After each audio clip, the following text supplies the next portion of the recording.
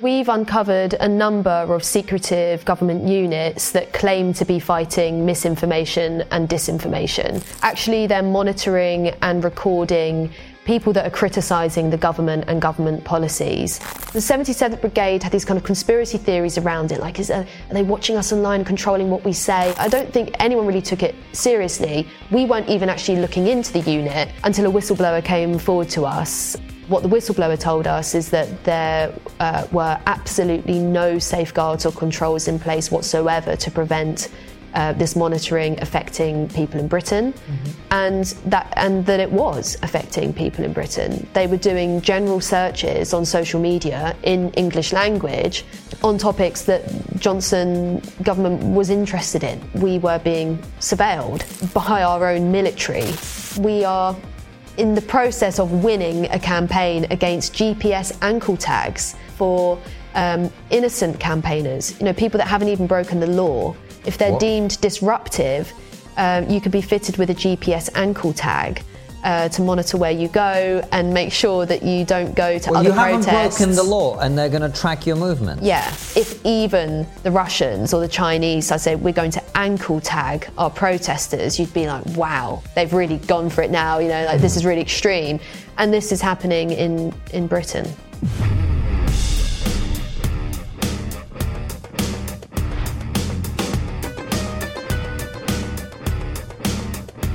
Hello and welcome to Trigonometry. I'm Francis Foster. I'm Konstantin Kisin. And this is a show for you if you want honest conversations with fascinating people. Our brilliant guest today is a friend of the show who brings us troubling news. She's the director of Big Brother Watch here in the UK, which has just produced this report, Ministry of Truth, which talks quite a bit about the government surveillance of people who have wrong opinions. Silkie Carlo, welcome back. Thank you very much for having me. So everyone can go back and watch our first interview if they want a backstory on you and whatever, but you're the director of Big Brother Watch, which is a civil liberties organisation here in the UK. You've just released a report that is really, really worrying. Tell us about it. Yeah, so we've uncovered a number of secretive government units that claim to be fighting misinformation and disinformation. And they've been very resistant to transparency. So over a long time, we've been investigating them, and we found that actually they're monitoring and recording people that are criticising the government and government policies. And we found that this was particularly active during the pandemic, but that we think that they're active on other topics. And it's particularly affecting members of parliament, journalists, academics, experts, and campaigners. So, not the kind of boogeyman, Russian disinformation, bot farms, or whatever it is that the government would have us believe that these units are working on. You're off the hook, mate. Well, probably not, actually. I mean, one of the things you mentioned to us is we could see if we are included in that. I imagine we would be, actually, given that the people that you were talking about, quite a lot of them we've had on the show. Toby Young, Julia Hartley-Brewer, and others, right? Yeah, they're people who have big followings on social media in particular. That's what the government seem to be interested in. They're also interested in alternative platforms. So, for example, one of the documents we have describes Parler as a threat, and that was when it had just launched. And the government were interested in senior politicians who had gone onto that platform, and they're, recording the fact that they've gone onto that platform. So, yeah, when they are collecting posts that people have put online, they're also looking at engagement. So that's why, a show like this and people like your guests are quite likely to be, in the crosshairs, really, because they're looking at people who are talking about controversial topics and looking at then the engagement rates. So they're literally recording numbers of retweets and this sort of thing. And what are they doing with this information? Because one of the things that people might say is, well, look, the government, anyone can monitor anything. What's wrong with noticing who's tweeted what and how many likes they got? It's so two things. In essence, it is censorship and propaganda. The units in question claim to work with the tech companies to flag things that might breach their terms of service or that are inappropriate. And we've even had ministers say this in the House of Commons. But the problem is that people have just assumed that it's all this nasty stuff that in question. And so everyone's kind of congratulated it. Now we know it's basically dissent. So taking stuff down or pressuring social media companies to take stuff down. And the other part of it is, I think, understanding the public conversation so that the government can respond. And that could be through trying to work with their SEO to get their search results up higher in search engines on key topics, especially around the pandemic, or issuing rebuttals to newspapers or social media users, basically to amplify their point of view in response. And I mean, that's the element of it that you can say is reasonable. Whether it's proportionate to be keeping records and tabs on dissidents, I would say is probably not. But the element of this kind of collusion of state and big tech power to silence people for lawful opinions should really make everyone shudder. Completely agree with you. And how long has this been going on for, Silke? All of the units but one that we've identified were started during the Conservative government. But most of them have been in really recent years, since around 2018. But the pandemic was absolutely the catalyst for it really taking off. So the central unit that is responsible for most of this is the Counter-Disinformation Unit. That's what it's called, although we haven't seen much of them doing much around disinformation. It sits within the Department for Digital, Culture, Media and Sport. So it's like a policy unit. You know, they're not spooks, but they're acting in that way. They had started this unit actually in 2019, I think it was, during elections. And then it was stood down. And then during the pandemic, it was stood up again. And now it's permanent. And it's folding in other kind of disinformation specialists from across government to feed into this central unit. The other thing that happened, you know, and I think important to bear in mind that the pandemic was, you know, it was the blank check for a massive extension of powers across the piece, really, in government. And so the birth of some of the activity that we saw during the pandemic was actually in this secretive army unit called the 77th Brigade. The 77th Brigade had these kind of conspiracy theories around it, like, are they watching us online, controlling what we say? And I don't think anyone really took it seriously. We weren't even actually looking into the unit until a whistleblower came forward to us and told us what was really going on during the pandemic within that unit. The public statements from the army were that the 77th Brigade were sort of stood up during, you know, at the beginning in March 2020, and that they were dealing with foreign disinformation. And in response to questions about, would you ever do anything domestically? Of course not. All of our operations are directed overseas. What the whistleblower told us is that there were absolutely no safeguards or controls in place whatsoever to prevent this monitoring affecting people in Britain, and that it was affecting people in Britain. They were doing general searches on social media in English language on topics that Johnson government was interested in. So, you know, basically trying to gauge public opinion, see what people were thinking about different elements of COVID and the policies.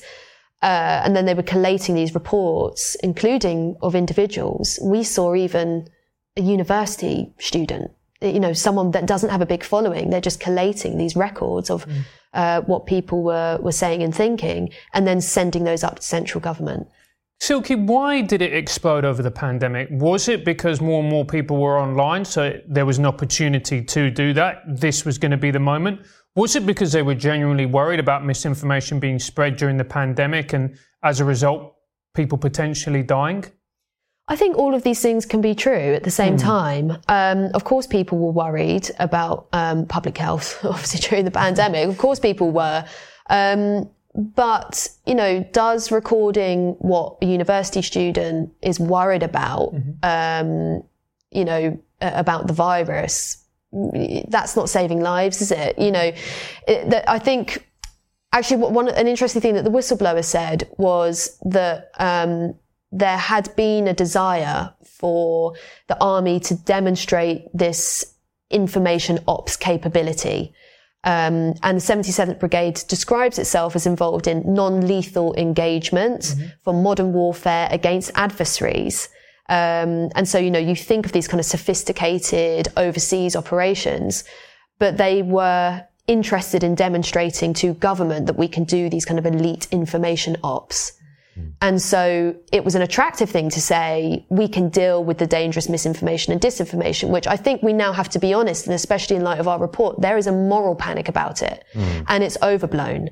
And now we need to have a sober conversation about what we really mean when we're talking about misinformation and disinformation, because what the army got away with in this instance was an accumulation of resources to do basically nothing worthwhile. But that does have a serious impact on Brits and meant that we were being surveilled by our own military, with military power. It's extraordinary, really. And so I think there's a few things and this happened after 9/11 as well, didn't it? The desire for certain elements within the military industrial complex, and business and government to show that they can, with more resources, they can provide these new services and do these new things with civil liberties put really to the side.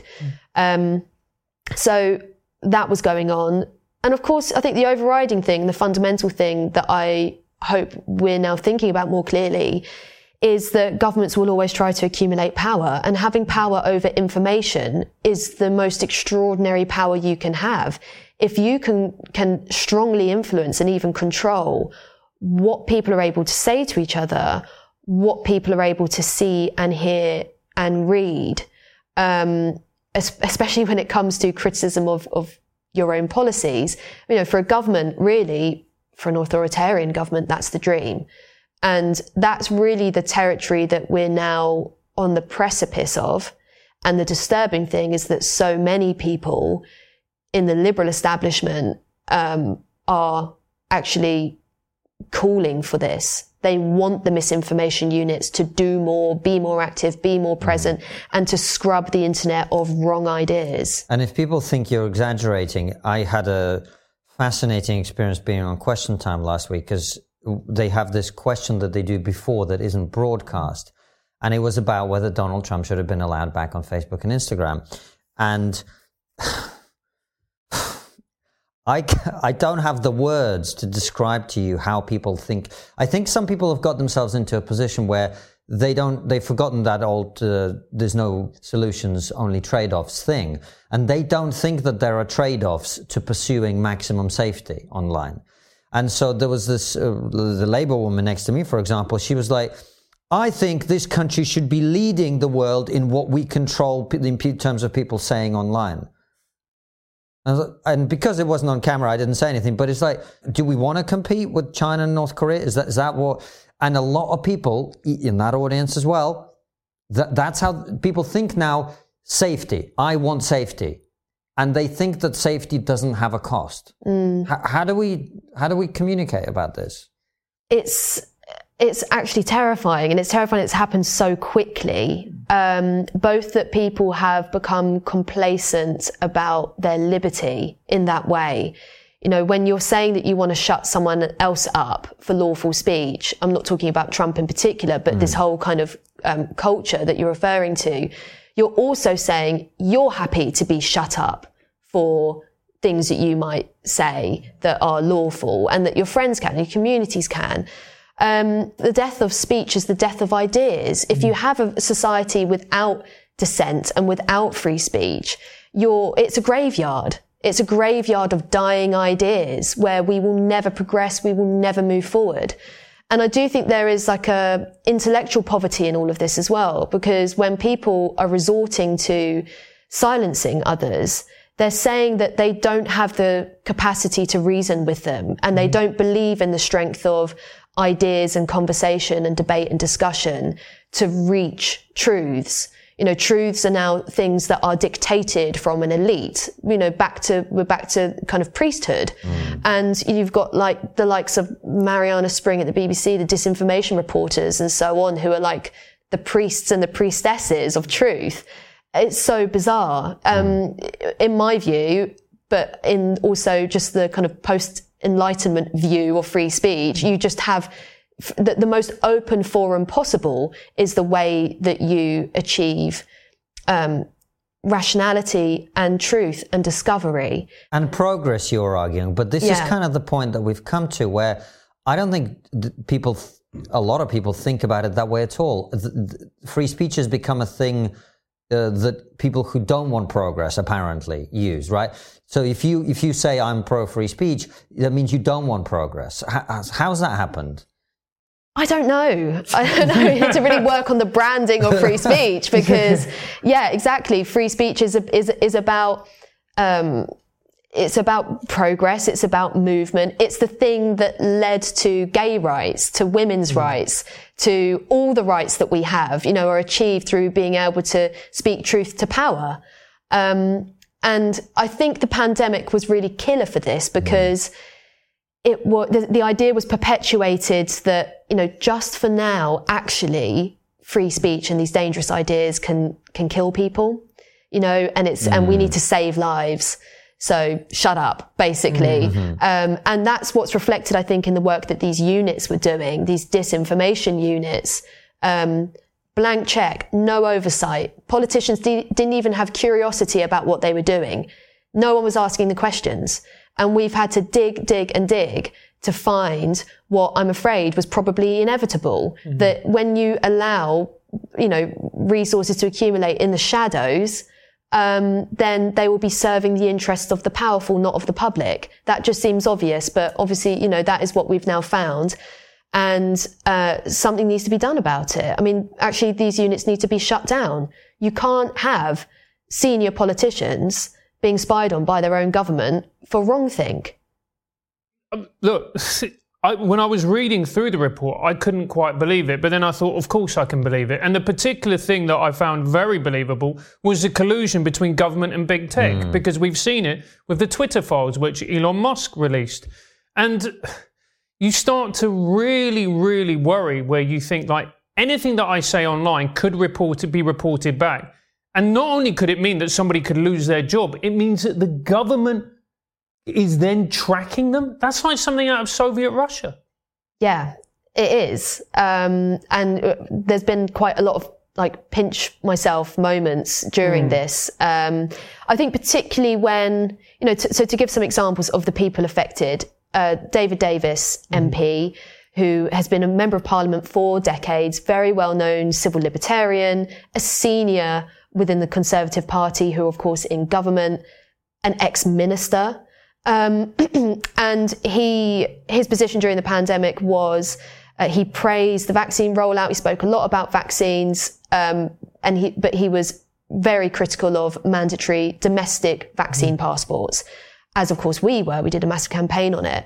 As you were, as all the sensible people were. We were probably all on the list. And the fact that he did, is really quite extraordinary. Actually, this was a mainstream political opinion. The parliamentary rebellion against vaccine passports was the biggest rebellion since the vote on the Iraq War in Parliament. Now, this was a big deal politically. Why should he be being recorded by disinformation units for actually giving fact-based criticisms of the vaccine passport scheme? And let's not forget, who were the purveyors of disinformation during this period? Because a lot of people were saying vaccine passports were going to save lives. They were absolutely critical. We can't go out without them, and all the rest of it. We found out in our legal challenge that we did two against the Welsh government and the English and the UK government, on vaccine passports, that they had no evidence that they were going to have any measurable impact on public health. And we have that in writing. And yet we were told such a different story. So, it's these kinds of things where you think, yeah, this is getting a bit, democracy is really falling apart here. Another example, it was Professor Carl Hennigan from Oxford University, Centre for Evidence-Based Medicine. this is someone that surely we want to be listening to during a pandemic. They were. They were. That's true, a bit too much. But to put him in a disinformation report, he's an expert. He was taken off Twitter for a period. His studies were marked as false by Facebook, but again by these, like people that could not compete with Fred Carl-Heneghan in terms of his expertise. It's absolutely absurd. The fact that both of these people are in these government reports, and that we know also they were being censored. David Davis had a video taken off YouTube. The speech that he gave against vaccine passports that we put on our channel, on Big Brother Watch's channel, was taken off YouTube until we complained and got it put back on. We weren't able to get the correspondence between these units and the social media companies. They also won't tell us how many times they flagged stuff, no information whatsoever. So something very useful that Elon Musk could do would be disclose all of the communications between the British government and Twitter during the pandemic, and let's get to the bottom of this. Do you not have a certain sympathy, I can't believe I'm saying these words, for the social media companies when you think, I remember at the beginning of the pandemic where you had David Icke getting millions of views for things that were palpable nonsense. And then moving forward, then you have the government pressing down on them. You have people saying that they're platforming misinformation. Weren't they, in many ways, between a rock and a hard place as well? Yeah, they're totally not prepared for, they weren't prepared for that kind of a challenge. But in my view, the easiest thing for them to do would be to follow the laws of the country that they operate in and then choose what countries they operate in. So, it's not against the law to spout nonsense. And it's really easy to deal with. And I do worry as well that if, for example, you've got people that are, say, spreading conspiracy theories about 5G masts or this kind of thing, if you just silence those people, what do the people who are interested in the ideas do, and where do they go, and what do they then think? But you had to silence it. Is it that dangerous, with these ideas? So, you'll either think, yeah, it's dangerous because it's wrong, or you think it's dangerous because you don't want me to know it for some reason. I think the best way of challenging nonsense or falsehoods of any type, and I mean from fringe people all the way up to some of the stuff that gets printed in the mainstream press, is more speech. And to just suppress it and silence it means that it will just grow and cultivate in another part of society or the internet, where there's probably a less rational discussion. Silkie, are you concerned that you've just uncovered the tip of the iceberg here? Because I would imagine, if I was a powerful person in government and I've identified a Toby Young or a Julia Hartley-Brewer or a Professor Carl-Heneghan or a David Davis who's annoying me and not allowing me to do the things that I'm doing for public health, quote unquote, I'd quite want to know what they're sending to each other in their Telegram groups and their WhatsApp chats and their text messages and what they're saying on their voicemails and on their phone calls. Is there any suggestion that that was going on? We have absolutely no idea.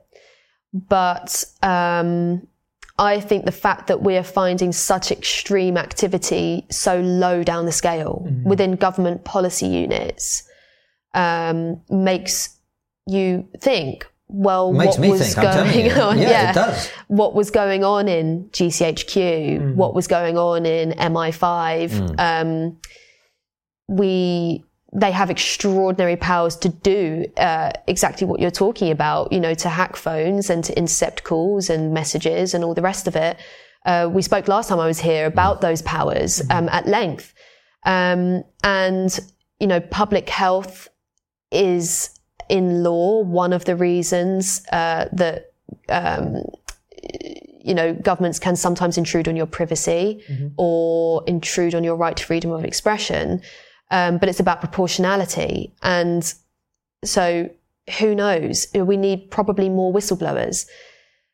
It's an interesting aspect of the work of the 77th Brigade, in my view, and based on some people that I've spoken to, is that, yes, it's really concerning what they were doing. I mean, just searching all of the internet clearly impacting people at home, clearly with policy direction from Number 10 to look at things that Number 10 was interested in.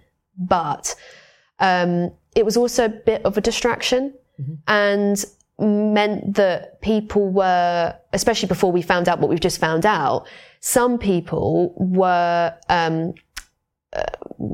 I guess, building conspiracy theories around what the 77th Brigade were doing. And the name is kind of spooky, isn't it? 77th Brigade, what they up to. But then people weren't talking about where the power really lies. And actually, an interesting aspect of what the whistleblower tells us is that they had their resources were crap. They had nothing.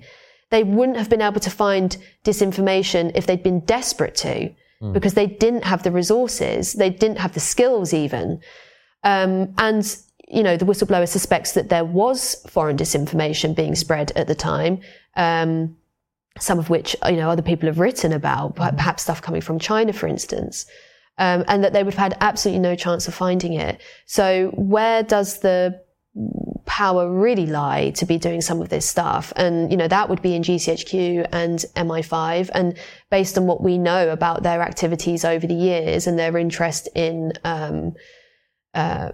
politics, a lot of this report and our investigation has strong echoes of Reds Under the Bed that we saw in the 80s, where UK intelligence agencies were really interested in, political surveillance, what union activists were up to and what leftists were up to more broadly, as you had McCarthyism in the US for the same kind of thing. So the intelligence agencies have formed for this. And wouldn't it be the fact that during a pandemic, this kind of sense of crisis, that they would be highly active during that period if policy units were? Yeah, I think so. Silky, isn't part of the problem that we're here talking and we're talking about the government? And I'm thinking, there's a general election in a couple of years. We're going to vote these bastards out. It's going to be fine. And then I remember that then it's Labour coming in and they're even more insane about this. Yeah, well, the conversation around misinformation and disinformation, I think to some degree hasn't happened yet. And around free speech generally, it has been really poor. On the online safety bill, for instance, we've got this regulation coming through at the moment, which is about precisely what, the person you were sitting next to at Question Time was talking about, controlling speech on the internet, lawful speech. And it's both Tory and Labour. I mean, the Tory guy was like, we've been too slow to catch up with a wave of hate online. That's how they frame it. Yeah. And look, I think we should acknowledge that the internet and the ability to communicate in that scale poses new challenges. There is no question about that, because I think the example you gave, mate, was actually a really good one. David Icke at the beginning of the pandemic, if you get to a point where somebody can go on a YouTube show or even on a private platform of some kind and say stuff, and then an hour later people are burning down 5G masts, I can see why a government would feel the need to do something about that. And you have stories of kids who see suicide material and end up, there's bad outcomes. So you can see why that would be an issue. But it seems to me that a lot of people don't realize that there are trade-offs here that have to be really carefully watched. And the online harms bill did get watered down a little bit, didn't it? Yeah. Can I just come back on that? Okay. Sure. There are trade-offs on a lot of what happened during the pandemic. People were made to be, by the government, to be scared for their, really, really scared. Yes. Not leaving the house. People still have mental health problems from this. I was at a dinner with someone recently who said that their wife hadn't left their loft for months, because they were isolating and scared to come out of the house. There are a lot of people that have been badly affected by this. And look, we still don't know, by the way, whether lockdown saved lives or not. They may have, over a period of time, ended up costing more lives than they saved. So I agree with you. There's still a big fallout. Of course, you've got Sweden to look, we just look at Sweden on that maybe. But big questions that are still clearly being answered. And so, yes, of course, with some extreme fringe speech, there can be outcomes we can link to it, but actually we just lived through an extraordinary government propaganda period that also had terrible, terrible impacts on a lot of people, whilst, by the way, they were having piss-ups in 10 Downing Street. You know, so the behaviours of the people that were behind this were totally contradicting the way that other people were made to feel. And so trust is disintegrating. And one of the reasons that this matters so much and that we can't put down all these social ills to just like people spreading disinformation and misinformation online. Someone's gone out and attacked a 5G mast because they read a tweet. I think it's more complicated than that. I think trust in authority is totally disintegrating, and people don't really trust in the mainstream press in the same way. They don't trust their governments. COVID didn't help, did it? Looking at how the government behaved during those years. So, you know, a lot's gone really wrong. And what we've exposed in this report will confirm a lot of people's fears as well about the kinds of excesses that government might seek during this period. Now with extra laws coming through, like the online safety bill and also several anti-protest laws, there's just more and more and more of it. So the online safety bill has been watered down to some degree. I think in no small part because of Big Brother Watch's campaign, working with parliamentarians and other free speech groups.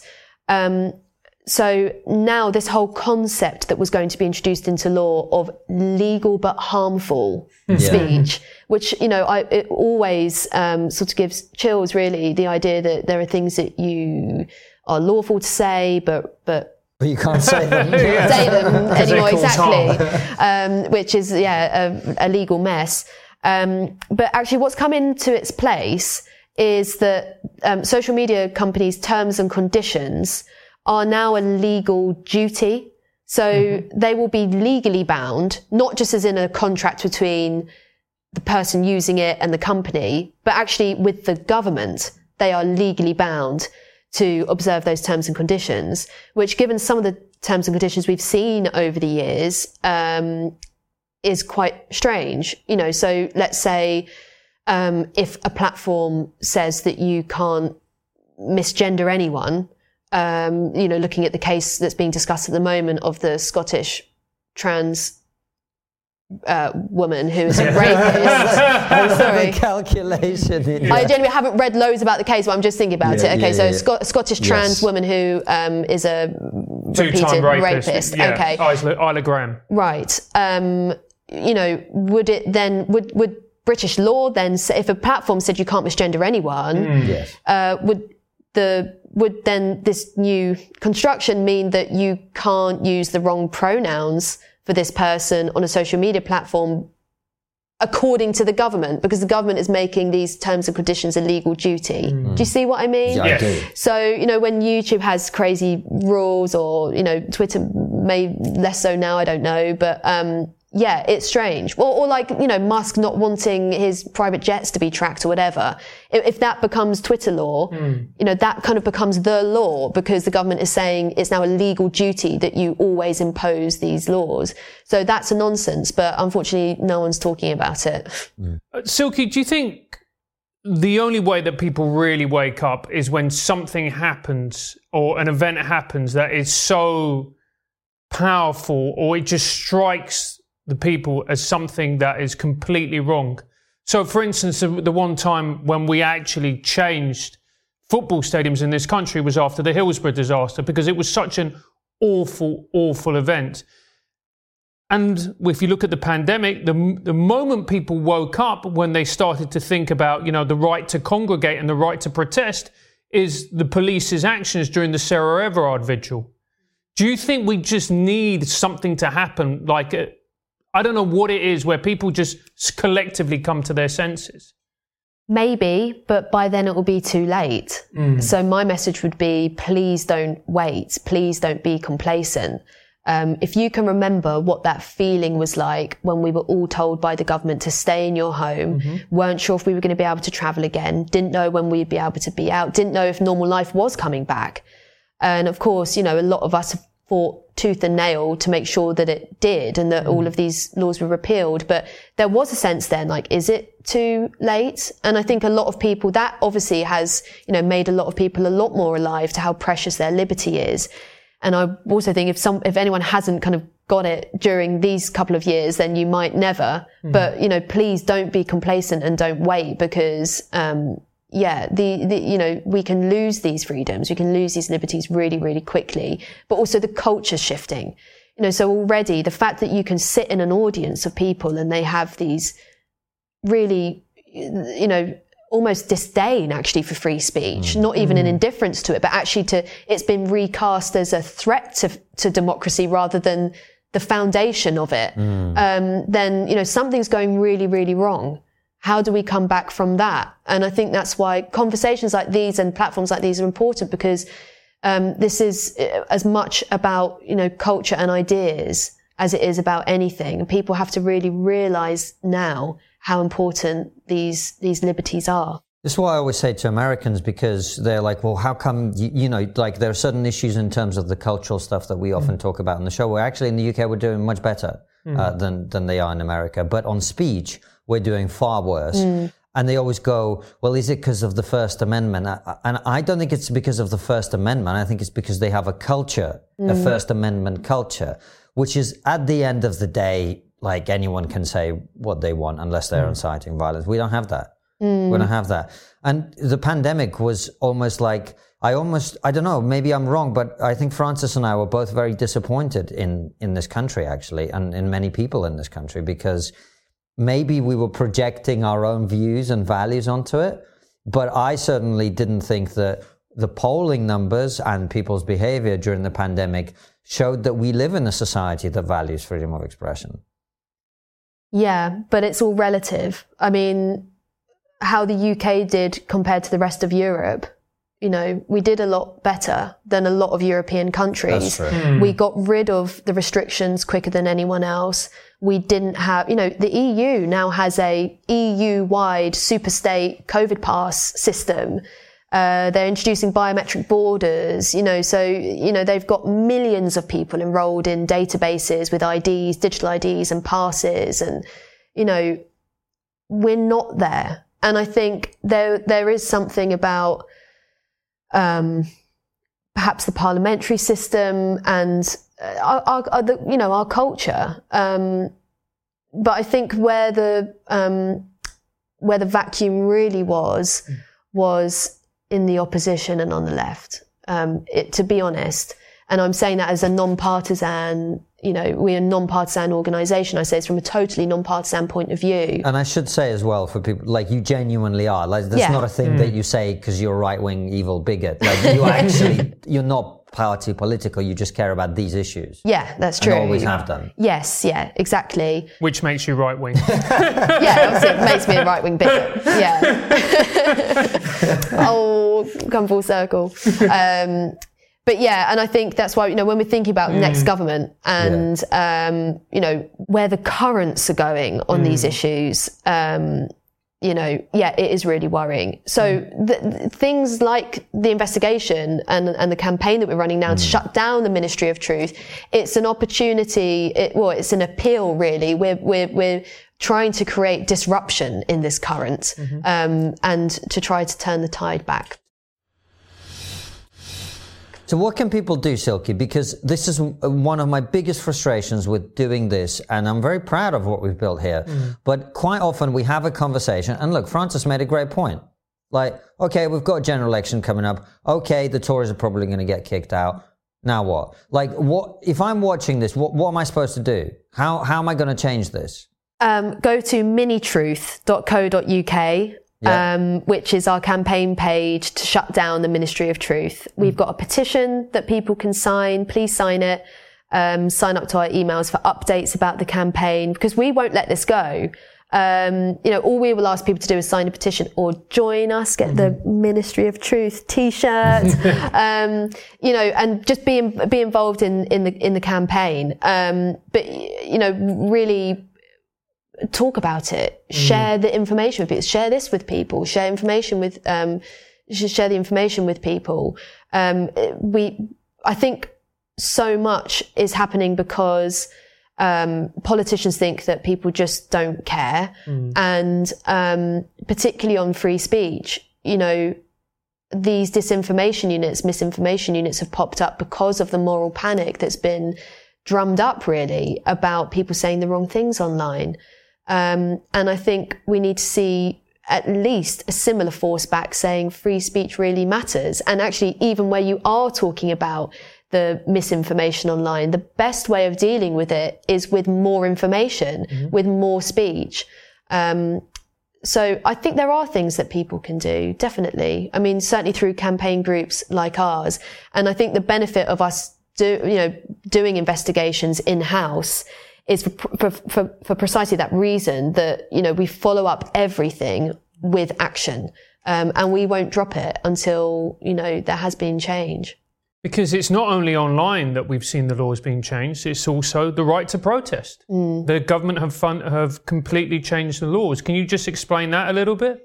Yes, we've been campaigning on a couple of the anti-protest bills that have been coming through Parliament lately because of course, we've all seen the scenes of people gluing themselves to roads and throwing things on paintings and all the rest of it.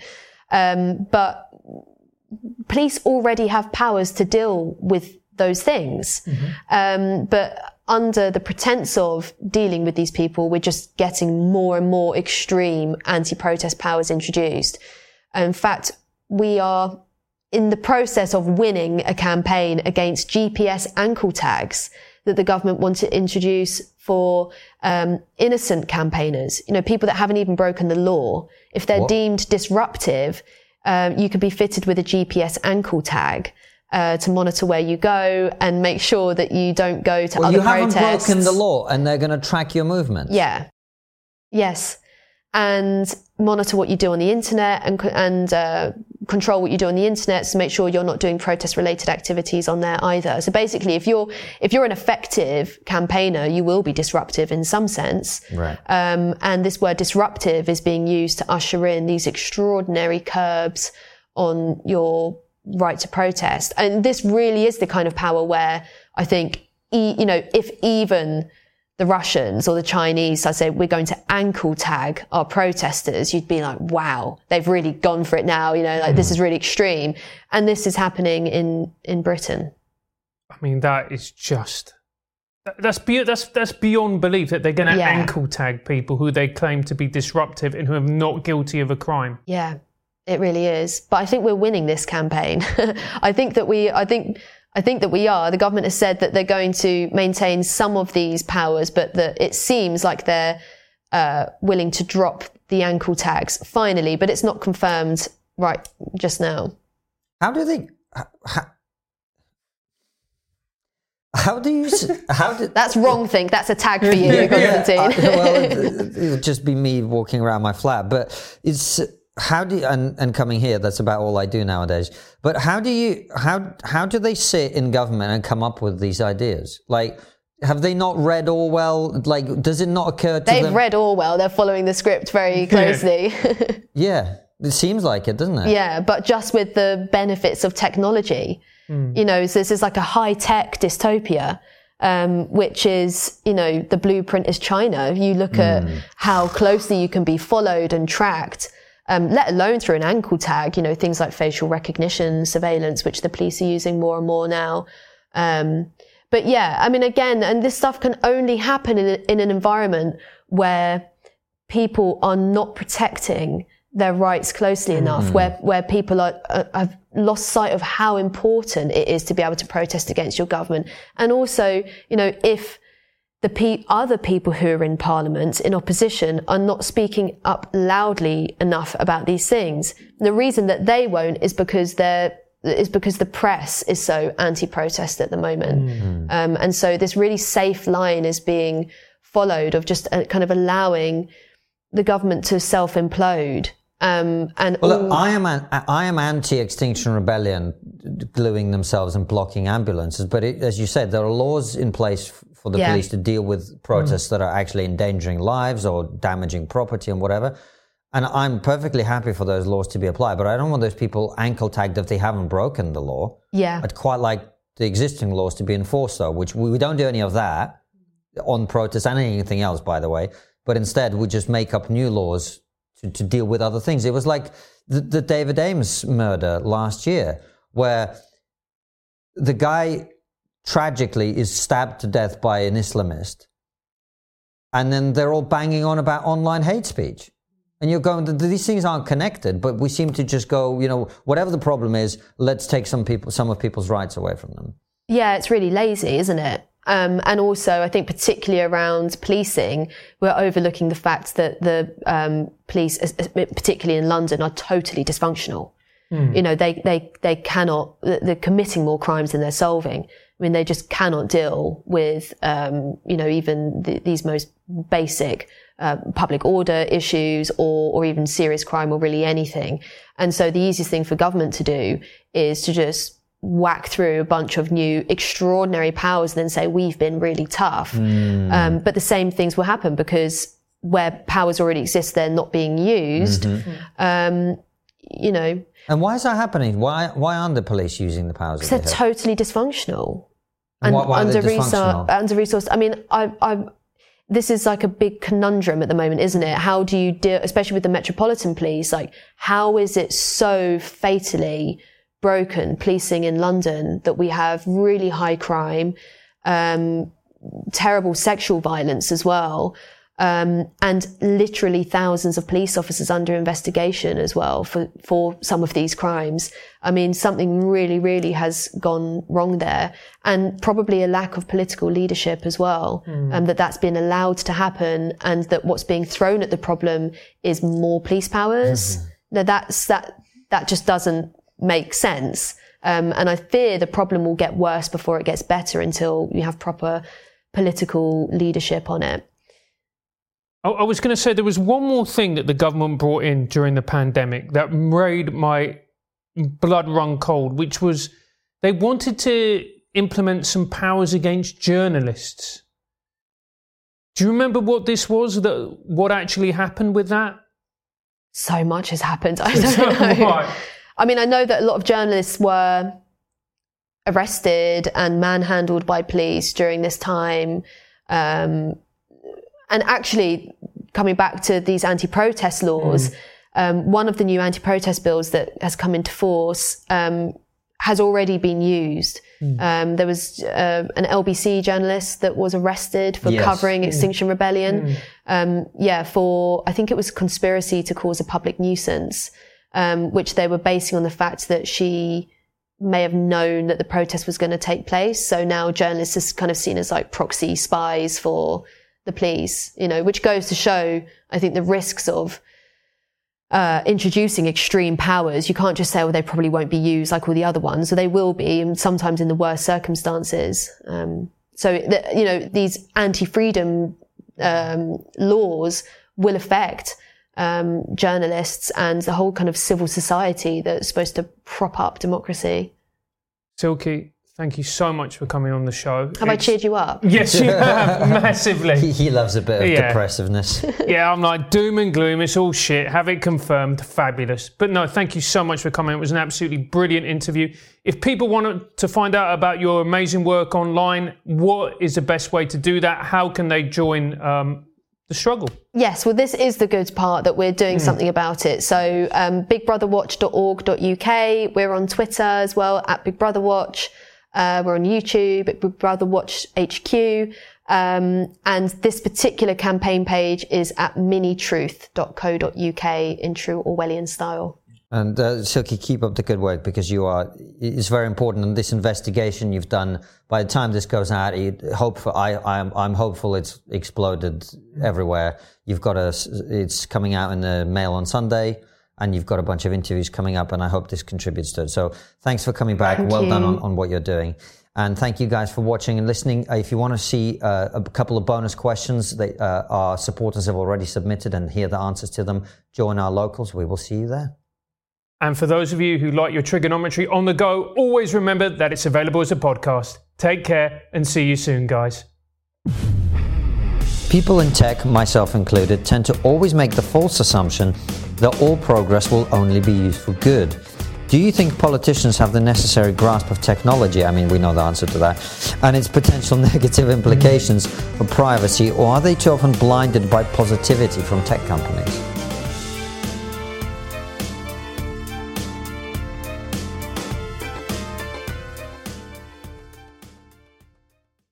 Before you go, consider joining our exclusive member feed. As a member, you'll get ad-free and extended interviews. Click the membership link in the podcast description or find the exclusive episodes link on your podcast listening app to join us.